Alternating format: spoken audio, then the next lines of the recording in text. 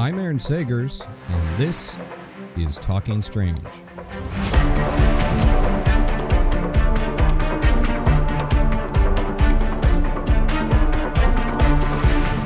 Hello, everyone, and welcome to another episode of Talking Strange, a paranormal pop culture podcast and live stream with the Den of Geek Network. I'm your host, Aaron Sagers, journalist, researcher of all things weird, and I can currently also be seen on the Travel Channel and Discovery Plus show Paranormal Caught on Camera.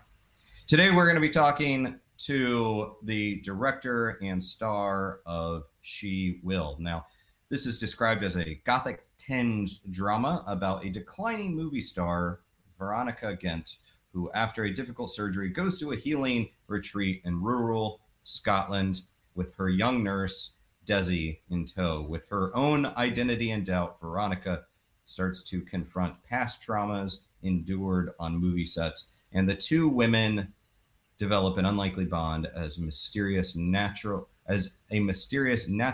nature of the wilderness gives Veronica the power to enact revenge. That's the official synopsis. What I can say is that this is such a atmospheric and rich, supernatural, I don't even want to say horror, even though it's definitely horror tinged and a psychological drama, and it's spooky with a lot of witchy overtones. I'm digging it. It won the Golden Leopard for Best Film at the Locarno Film Festival, screened at notable festivals around the world, including London Film Festival, Fantastic Fest, and it opens this Friday, July 15th in theaters and on demand on IFC Midnight, and then in October, it's going to be premiering on the horror streaming service Shudder.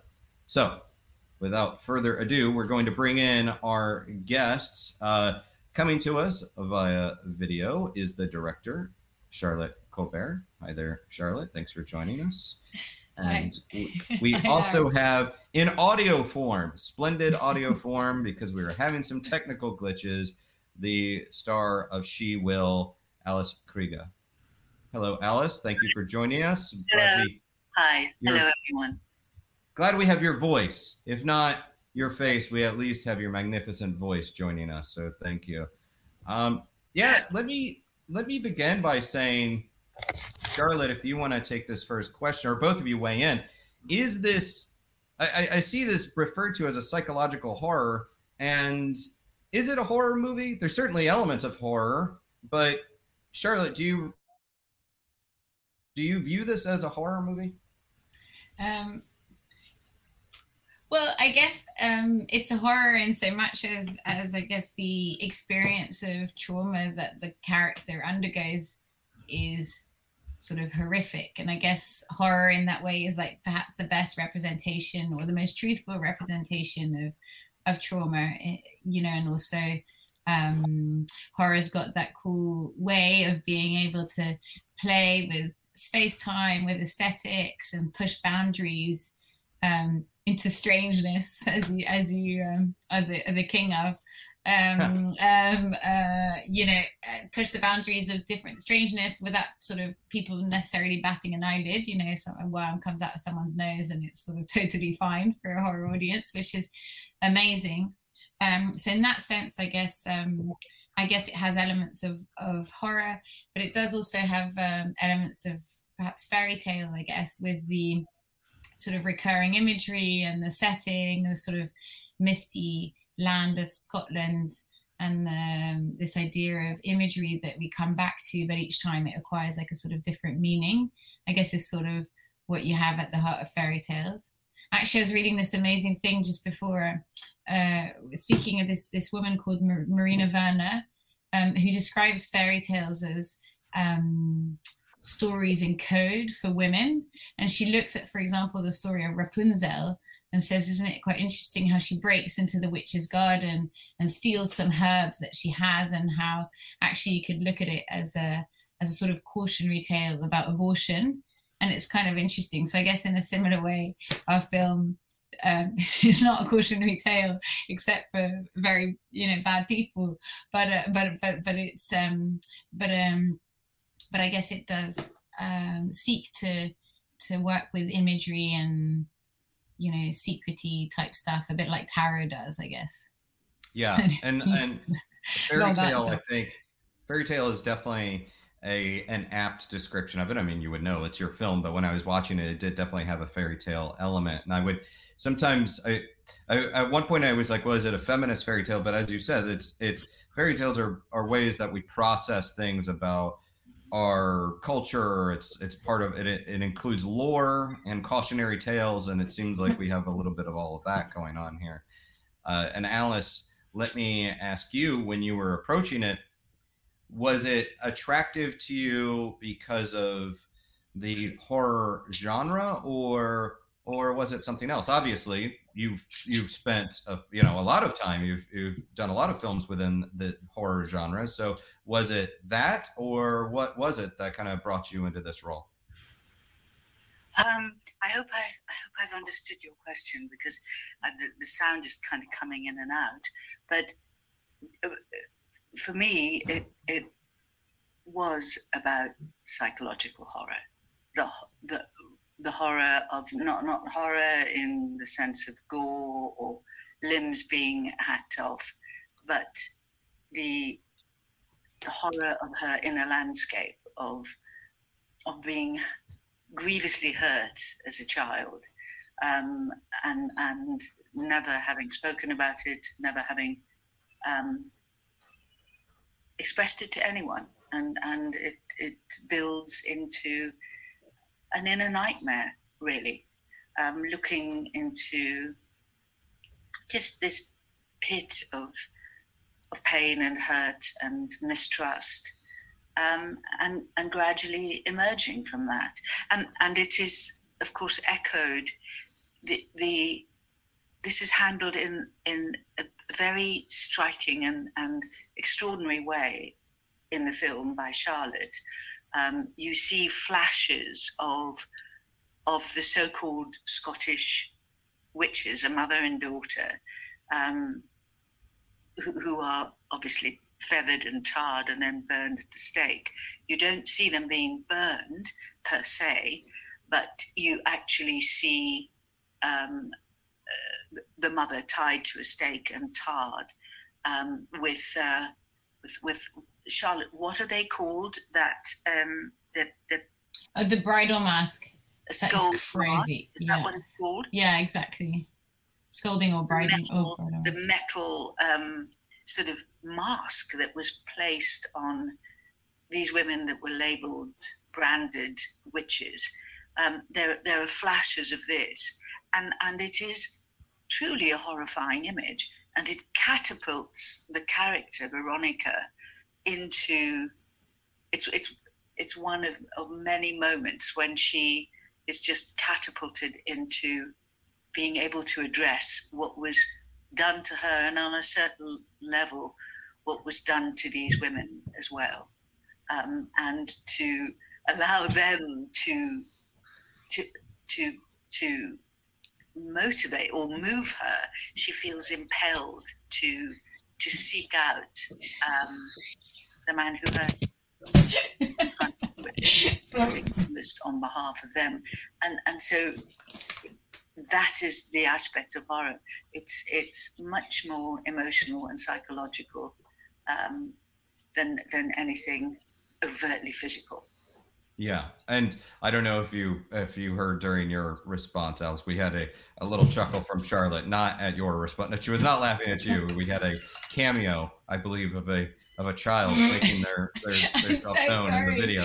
No, it's okay. It wasn't a poltergeist. I wasn't actually abducted by a ghost or just a little person wondering what's going on. I say in this strange Zoom world that we've entered into, I absolutely love the unpredictable nature of, like, you never know when a dog or a child is going to make the. I love it. I think that's so no apology needed. But so fun. But Charlotte, for you, when you were writing the film and when you set about this journey, what were some of the connections that you saw between witch trials and witch executions with feminism, but as well as sort of the Me Too movement and wanting to tie these together? It's really interesting, isn't it? You see, it's such a massive subject, and it's so interesting, and I don't want to be a massive nerd and like literally go into the full thing, but please. So, they say that the I want you to nerd out. I love the nerding. Okay, I'm gonna nerd out. Yeah, it's really interesting because you see the rise of sort of witch trials. People often see them happening as a sort of consequence of the rise of the nation state and the centralization of governments and power, and also the sort of centralization of knowledge with education and stuff happening within specific entities that were centralized and government controlled, like the medical practices and stuff, which then needed to crack down on local powers and local authorities. And obviously the midwives had a lot of power within their villages and stuff, because they're essential, obviously, so it's interesting to see like the sort of rise of centralized government in some ways, like going and breaking out these forms of traditional and more like regional localized forces. So now I'm like, what was the question again? So you see like sort of so you see the rise of that, which is really interesting. Then obviously, you were saying, how does it link to feminism and stuff? Well, so it's quite interesting, because then obviously it becomes like an institution that cracks down on and conducts these witch trials. So in a way, it's the law becomes sort of unlawful, it becomes mad. And actually there's a big movement now to pardon the witches. It's kind of interesting as part of the rewriting history and the reclaiming the past, and how important that is in terms of our future. A bit like in the film, I guess, on a personal level, Veronica's character changes the narrative of her own past in some ways by confronting it, and changes the narrative of her own body, and sort of emerges, using Alex's sentence, like a phoenix rising from the ashes, but this kind of reimagines her wounds as her strength. And I guess like the feminist movement in the 70s reclaimed the character of the witch as like a feminist character that could that needed to be reclaimed in a way, and reinterpreted and redefined, and couldn't be stowed away as some sort of crazy outcast, and was actually a source of strong matriarchal power within the local communities. Yeah. And isn't it interesting that within, and I think you're right, I think actually even in Salem there has been some pardons that took place of the witches, or suspected witches. It is interesting that these trials classically came about because of fear of the other and fear of women and their femininity. And so, and meanwhile, Me Too, we have this extension where it's like trying to keep that silence, keep them under control. So it's almost like the breaking of the dam on this with Me Too. In a way, it almost I don't want to say justify, but it's sort of the other outcome of the witch trials. It's them finally getting their voice and having their chance to be heard.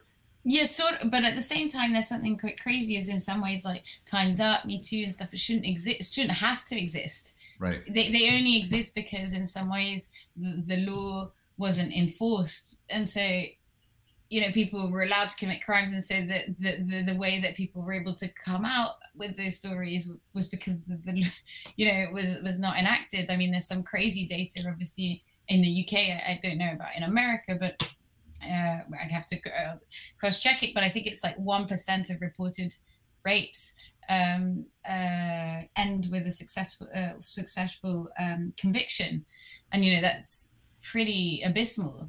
It's really, you couldn't get like more abysmal, really. So in some ways, like it would be amazing to imagine a system where those movements don't even need to exist, because obviously. Yeah. Alice. That Alice will have. Yeah, and Alice, I mean, I want you to respond to that, but I'm also curious from your perspective with Veronica, is this is she acting out of revenge, or is she acting out of a desire to have her story told, or she wants truth? Talk a little bit about that. Is it revenge or is it truth? Aaron, forgive me, I'm really struggling to hear. I think what you asked was she acting out of a desire for revenge or a desire to find the truth? Is that correct? That is correct. Great. For me, and this is highly personal, some people may experience it as a desire for revenge, but I really don't think that Veronica was setting out for him to be, to get revenge, shall I say. I think what she wanted was for him to tell the truth, for him to actually look at what he had done. There's a moment in the film when he says to her, "What do you want?" And she says, "The truth." And it's the hardest thing for him to do. And Malcolm, I think, does a wonderful performance, and a really wonderful performance in a very short space of time. And I do believe that there is a moment in his performance where he recognizes, he admits to himself what he did, and that he's likely to continue doing it. But when she asks him to acknowledge that, he can't. And and I think that's why the film ends in the way that it does for him, because he doesn't have the courage and the strength to say, "Yes, I hurt you very, very badly, and I'm sorry." He just can't say that. So yeah, I don't. For me, imagining and being as best as I could Veronica, it was not about revenge per se, but to actually tell the truth. What is it? The truth will set you free. It would free them both, but he wasn't able to do it. And I want to, I mean, obviously I want everyone out there to see the movie, and I don't want to be spoilery, but I think we can acknowledge that Malcolm McDowell, iconic actor, appears in this film as a director of the character Veronica's first movie when she was a child, and it's very early on implied that something took place between them that was inappropriate. And Charlotte, I kind of want to go back to this idea of phoenixes. You referenced it. I didn't hear Alice say it, but is there a parallel to be drawn with sort of the phoenix between these witches as well as Veronica's characters? Because as we're watching this is an aging actor who seems to have had a very aggressive form of breast cancer, has had a mastectomy, perhaps underwent radiation. And I was thinking in that way, that is a treatment that literally it burns your body. And then meanwhile, we have these witches that 300 years ago were burned, and yet in some form their essence continues to exist in the form of ashes. Was that an intentional parallel there? Were you actually thinking about phoenixes? Am I on the right track, or am I seeing things that are not even there? I think that the phoenix is Alice's quote. So Alice, I can't nick your quote.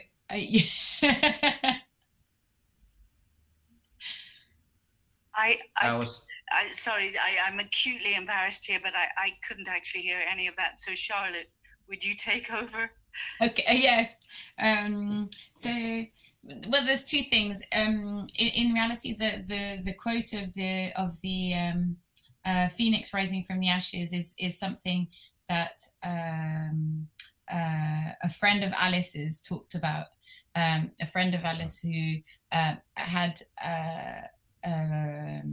breast cancer and breast surgery, and who basically worked with Alice a lot to sort of develop the character, and gave her this this thought to cling on to, which was this. But Alice will talk about it way better than me. This notion of defiance and needing to be a phoenix rising from the ashes to sort of overcome the pain. Alice, you'll probably say this better than me. Maybe she can't hear us though. And there might be some delay, but yeah, Alice, if you can hear if you could sort of speak to this. I didn't know. I apologize. I did not know that was your quote. I had not seen that. But how did you view Veronica as a phoenix, and how did you come to that conclusion?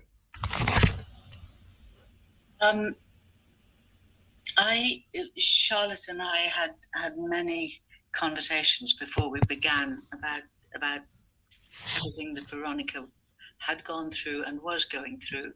But I turned to a dear school friend who had gone through this process to not exactly to the same degree, but the same sense of horror and shock when one's body has been perhaps in a way turned against you, or pain and hurt manifests in your body in a way that totally endangers your life. So I turned to this dear friend and asked if she was okay with telling me about the process, and she was wonderful. She described in considerable detail what she'd gone through, and at the very end she said to me, "But you have to rise like a phoenix from the ashes. You cannot let it grind you down." And it was particularly given the images of flame and fire that were so much part of the iconography of what Charlotte was creating. It struck a very resonant chord. And I think it became a sort of an emblem or a sort of mantra, certainly for me and perhaps as well for Charlotte, this idea that you could rise from the ashes. Yeah, and this idea of like reclaiming one's wounds and one's hurt, as I guess also ties into the history of women who were mostly women, some men, children, and even animals randomly. People reclaiming, their wounds as their strength in some ways, twisting the narrative and actually, be able to affirm it. During so you wrote this screenplay with Kitty Percy, and when it came to actually putting the film together, it seems like this area of Scotland where you filmed is very much a character of the movie. There's a very kind of organic feel to this, and which I really love, not just as someone that has spent a lot of time in Scotland, but really connected to this supernatural lore. I think it really comes across. And I was curious if that had been the plan when you were both working on the screenplay, or if there was these moments during production where you're surrounded by this excellent location and you leaned into it more, or it altered a little bit of how you wanted to tell the story. Go on, talk a little bit about that environment. So the story was always set in Scotland, and then we had like sort of limited resources, so we really wanted to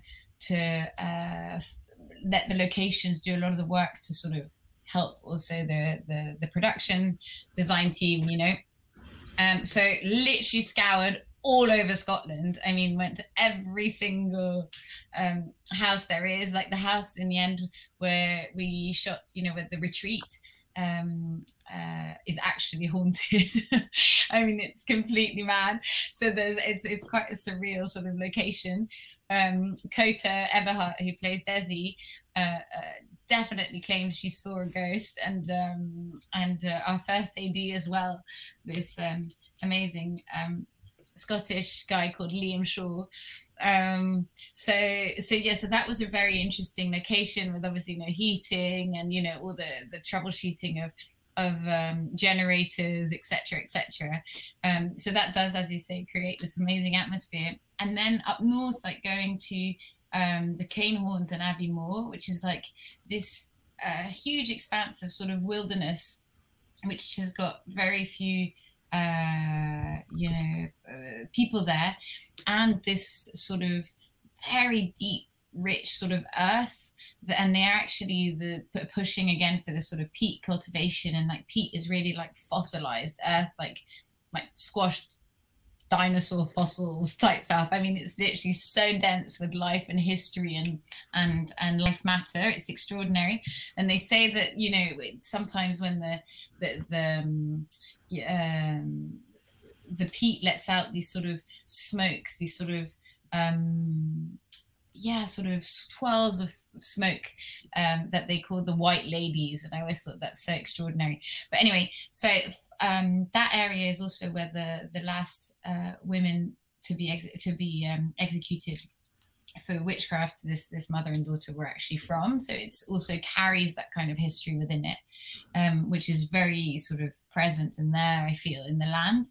And finally found this amazing cabin, which, when we found it at the top of this track, I was like, this is perfect, it's amazing. And then production literally sweating, going, oh my God, this is going to be absolute hell. It's like at the top of the track. If we forget a sock, it's going to take us an hour and a half to get down and sort of go.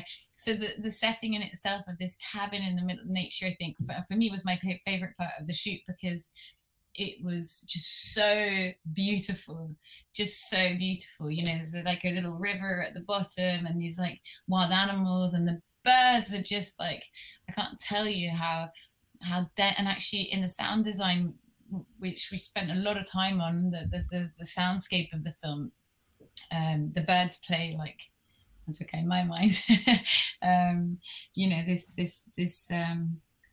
this big role as well.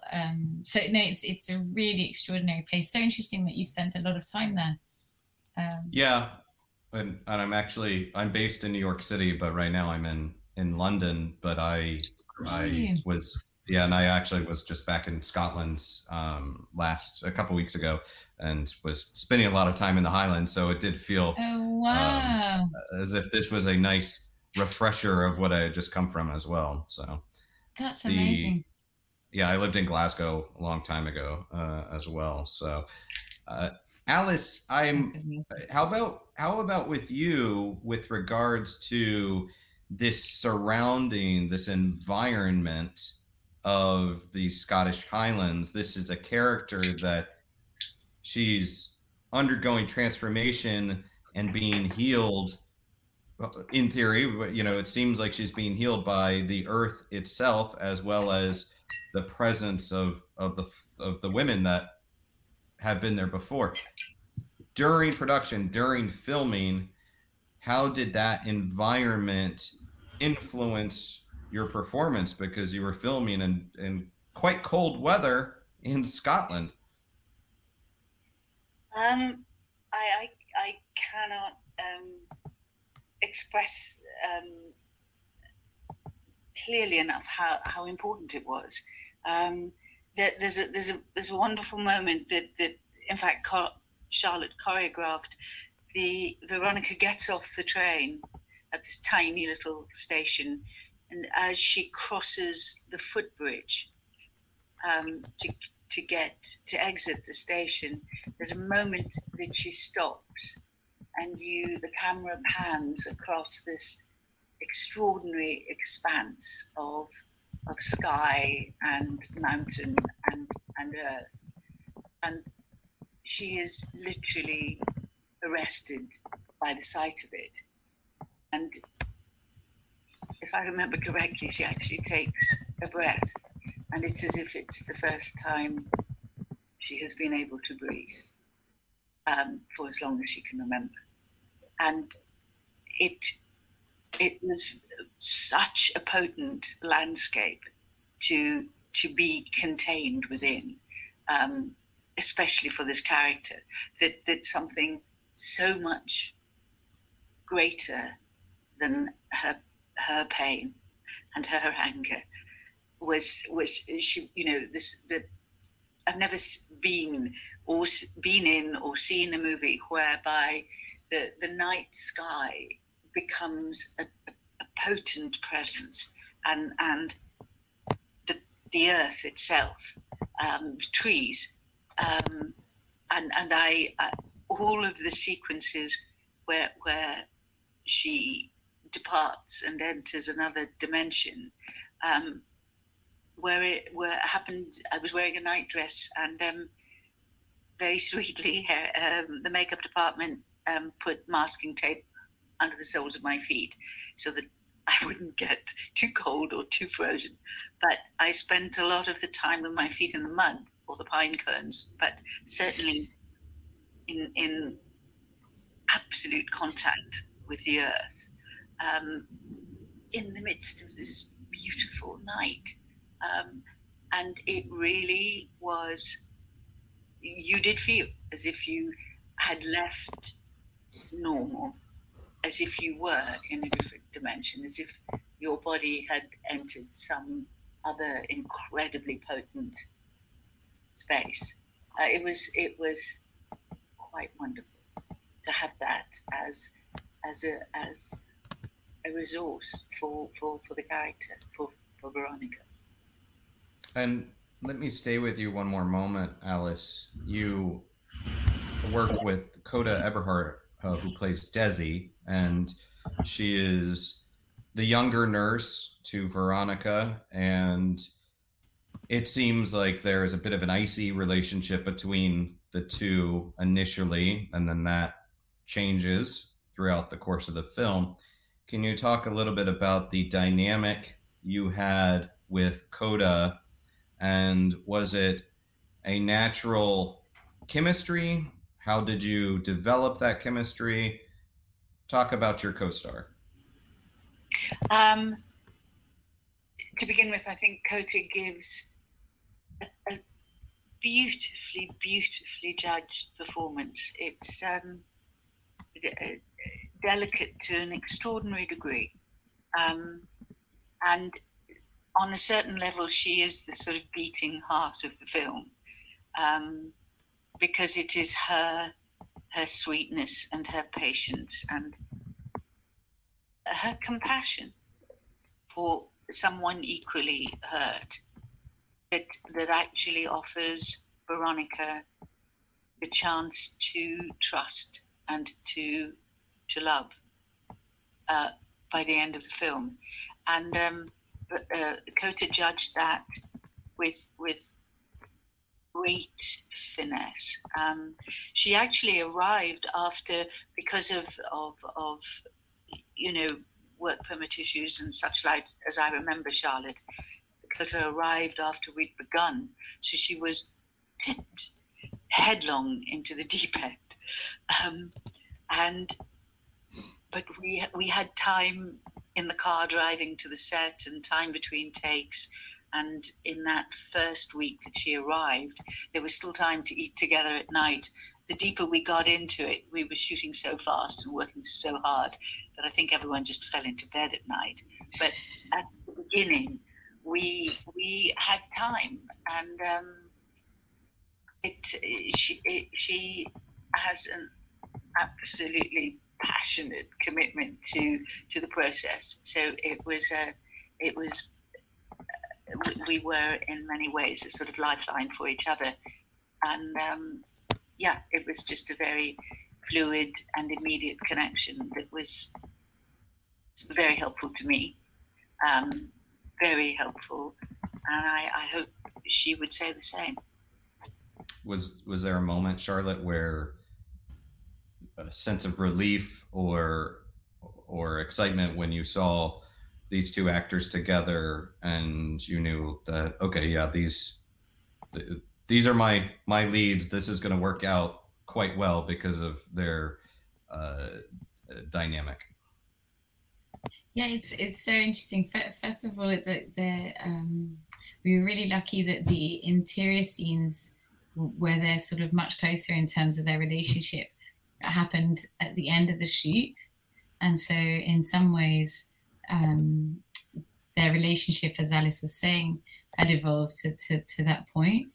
But I knew before, or I really, felt strongly, obviously, that both Alice and Kota were sort of right, not only because of the way they perform, etc., but also because of them as people and the things. Even before Kota was coming, she would send me these pictures of foxes and sort of, had this complete sort of connection, even personally, with lots of the themes within the film. And so, yes, it's with, such love and affection that she sort of entered the space where we were all sort of frantically trying to get as much as possible in camera. And so I think one of the highlights for Kota was probably meeting Basil, the overweight fox, who made his guest appearance in the film, and arrived sort of filled with shortbread. Not exactly the fox I had anticipated. but wonderful nonetheless. So that was very, very sweet. And I think it was really interesting because Kota is very instinctive as a performer, and she she loves to hold these delicate moments. But I think there's the moments where the two of them were connecting, like on the bed or in front of the mirror. Like, it always gives me like shivers. I think it's there's something very beautiful between their relationship. I do love that. First off, that fox was great in the film. I hope to see him doing some more work. And apparently he's going to have to need a fox trainer to work off some of their shortbread. But I think I was reading. I did a quick search, and the first definition or origin of the name Veronica, I believe, is one who emerges victorious. Was that intentional, or did you just happen to like the name Veronica for the character? If there's anyone to take credit for that, it would have to be Kitty. Oh. That's a great name. So, can you speak a little bit to the involvement of the horror icon Dario Argento, who is executive producer of this film? How did that come to be, and also what kind of influence or what inspiration influence did he have over your work and your work heading into your directorial debut, feature directorial debut? It's so interesting because Dario Argento for me was always like a type font, like in my mind he was like a writing, like a credit, like with that incredible aesthetic font. So actually seeing him in real life was completely mind-boggling to me, computing the fact that he was obviously a man. And so yes, basically he came on board later in the process. Ed Pressman was like sort of obviously co-produced the film, and then Dario was at Locarno at the same time as us, where he was getting a Lifetime Achievement Award, and also, funnily enough, an award for his acting debut in Gaspar Noé's film, and he came on the film. Really liked it and decided to support it. I think he he says that he, I don't know, has a love of women's stories, and actually tells this beautiful anecdote of being a child, and his mother was a photographer he did portraits of actresses, and he remembers being a little boy in that room, sort of watching all these glamorous women get ready, and as his mother photographed them. And so I don't know, there's something very interesting. I've always loved his work, especially Suspiria, obviously, like in his use of music, and the fact that he's so aesthetic in his decisions in terms of the sets and the costumes, and everything is it's just so beautiful, I feel like this is such a perfect project for him to come along and be involved in, because he saw it after you had after it was all wrapped, and I don't think he's done it before, so it's been really really amazing. And then spent a bit of time with him in Rome, which was really interesting, and obviously he's completely remarkable. Just shot a film himself now, he's 80.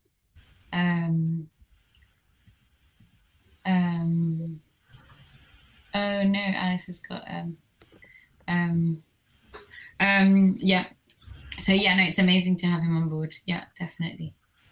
And Alice, if you're able to weigh in on this, and again, I know you're dealing with some tech issues, can you speak a little bit about, even though this is really Veronica's story and Desi's story, there is some scenes with Malcolm McDowell. Can you talk a little bit about working with him? Because I understand you have not worked with him before, even though each of you played villains in subsequent Star Trek movies, but hadn't shared screen time before. Can you talk a little bit about meeting and working with Malcolm McDowell?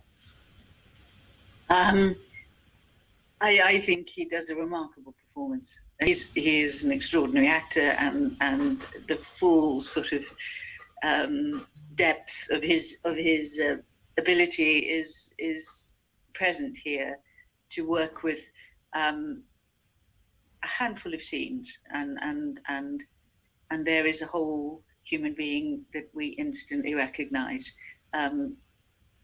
complex, difficult. He manages to convey an enormous amount with extraordinary economy. He is utterly beguiling as a presence. He had us in gales of laughter. He's the consummate storyteller. So it was just a joy to be around. But I, as a 17-year-old, had come to the United Kingdom with my family on a holiday. The thing, if you grew up in a colony, of going overseas. So we came to England, and I don't know how it transpired, but everyone left before me. My brothers and my mum and dad went back, and I was here staying with friends of theirs for a couple of days, and I don't know what possessed me, but I went and saw Clockwork Orange. Now, South Africa didn't have television. There was extremely strict censorship. I was so polaxed by the movie, and Malcolm in particular, that I kind of couldn't move afterwards. I think an usher came to see if I was all right. I just sat in my seat, transfixed. And so I was terribly nervous standing outside the trailer when on the first day that I was to meet him, because he was inside getting ready, and then my heart was beating so hard I couldn't hear myself think. Anyway, he just sort of flung his arms around me, and it was a joy from there on in. Delightful. And we are running out of time. I don't know if Charlotte, if you could just say real briefly, we have this kind of eccentric group of the other people at the retreat, led by Rupert Everett. I was just really, I was curious. There's such an interesting character, and he's such an interesting character, even though we don't get much out of him screen time wise. Was there a plan to use more of him? Is there more of that backstory of his character and those group of people at the retreat? There's one scene which was really funny that we had to cut for time, and it should go in the DVD extras because it actually had me in stitches. Rupert is such a brilliant character, and actually Alice and him were at drama school together, so it was another sort of funny reunion. But yes, and I think he took the role probably to be able to have a bouffant because he was dreaming of having his hair in a bouffant.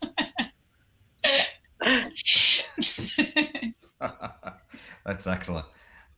Well, I know you guys have a day ahead of some press that you have to get to, so I thank you so much for your time. Again, the film is She Will, directed by our guest Charlotte Colbert, and also co-written by her and starring Alice Krige, who is also with us. It opens in select theaters and on demand Friday, July 15th, and then it will premiere on the Shudder streaming service this October. But check it out on Friday on IFC Midnight. It is well worth the watch for fans of supernatural, of horror-tinged films, and just a very rich experience. Alice, Charlotte, thank you so very much for your time today and for dealing with tech issues. Thank you very much. And I think everyone should see it in the cinema, because that's where you get the full glory of what Charlotte did. Excellent. Great final note. Thank you both, and be kind, keep it weird, and stay spooky.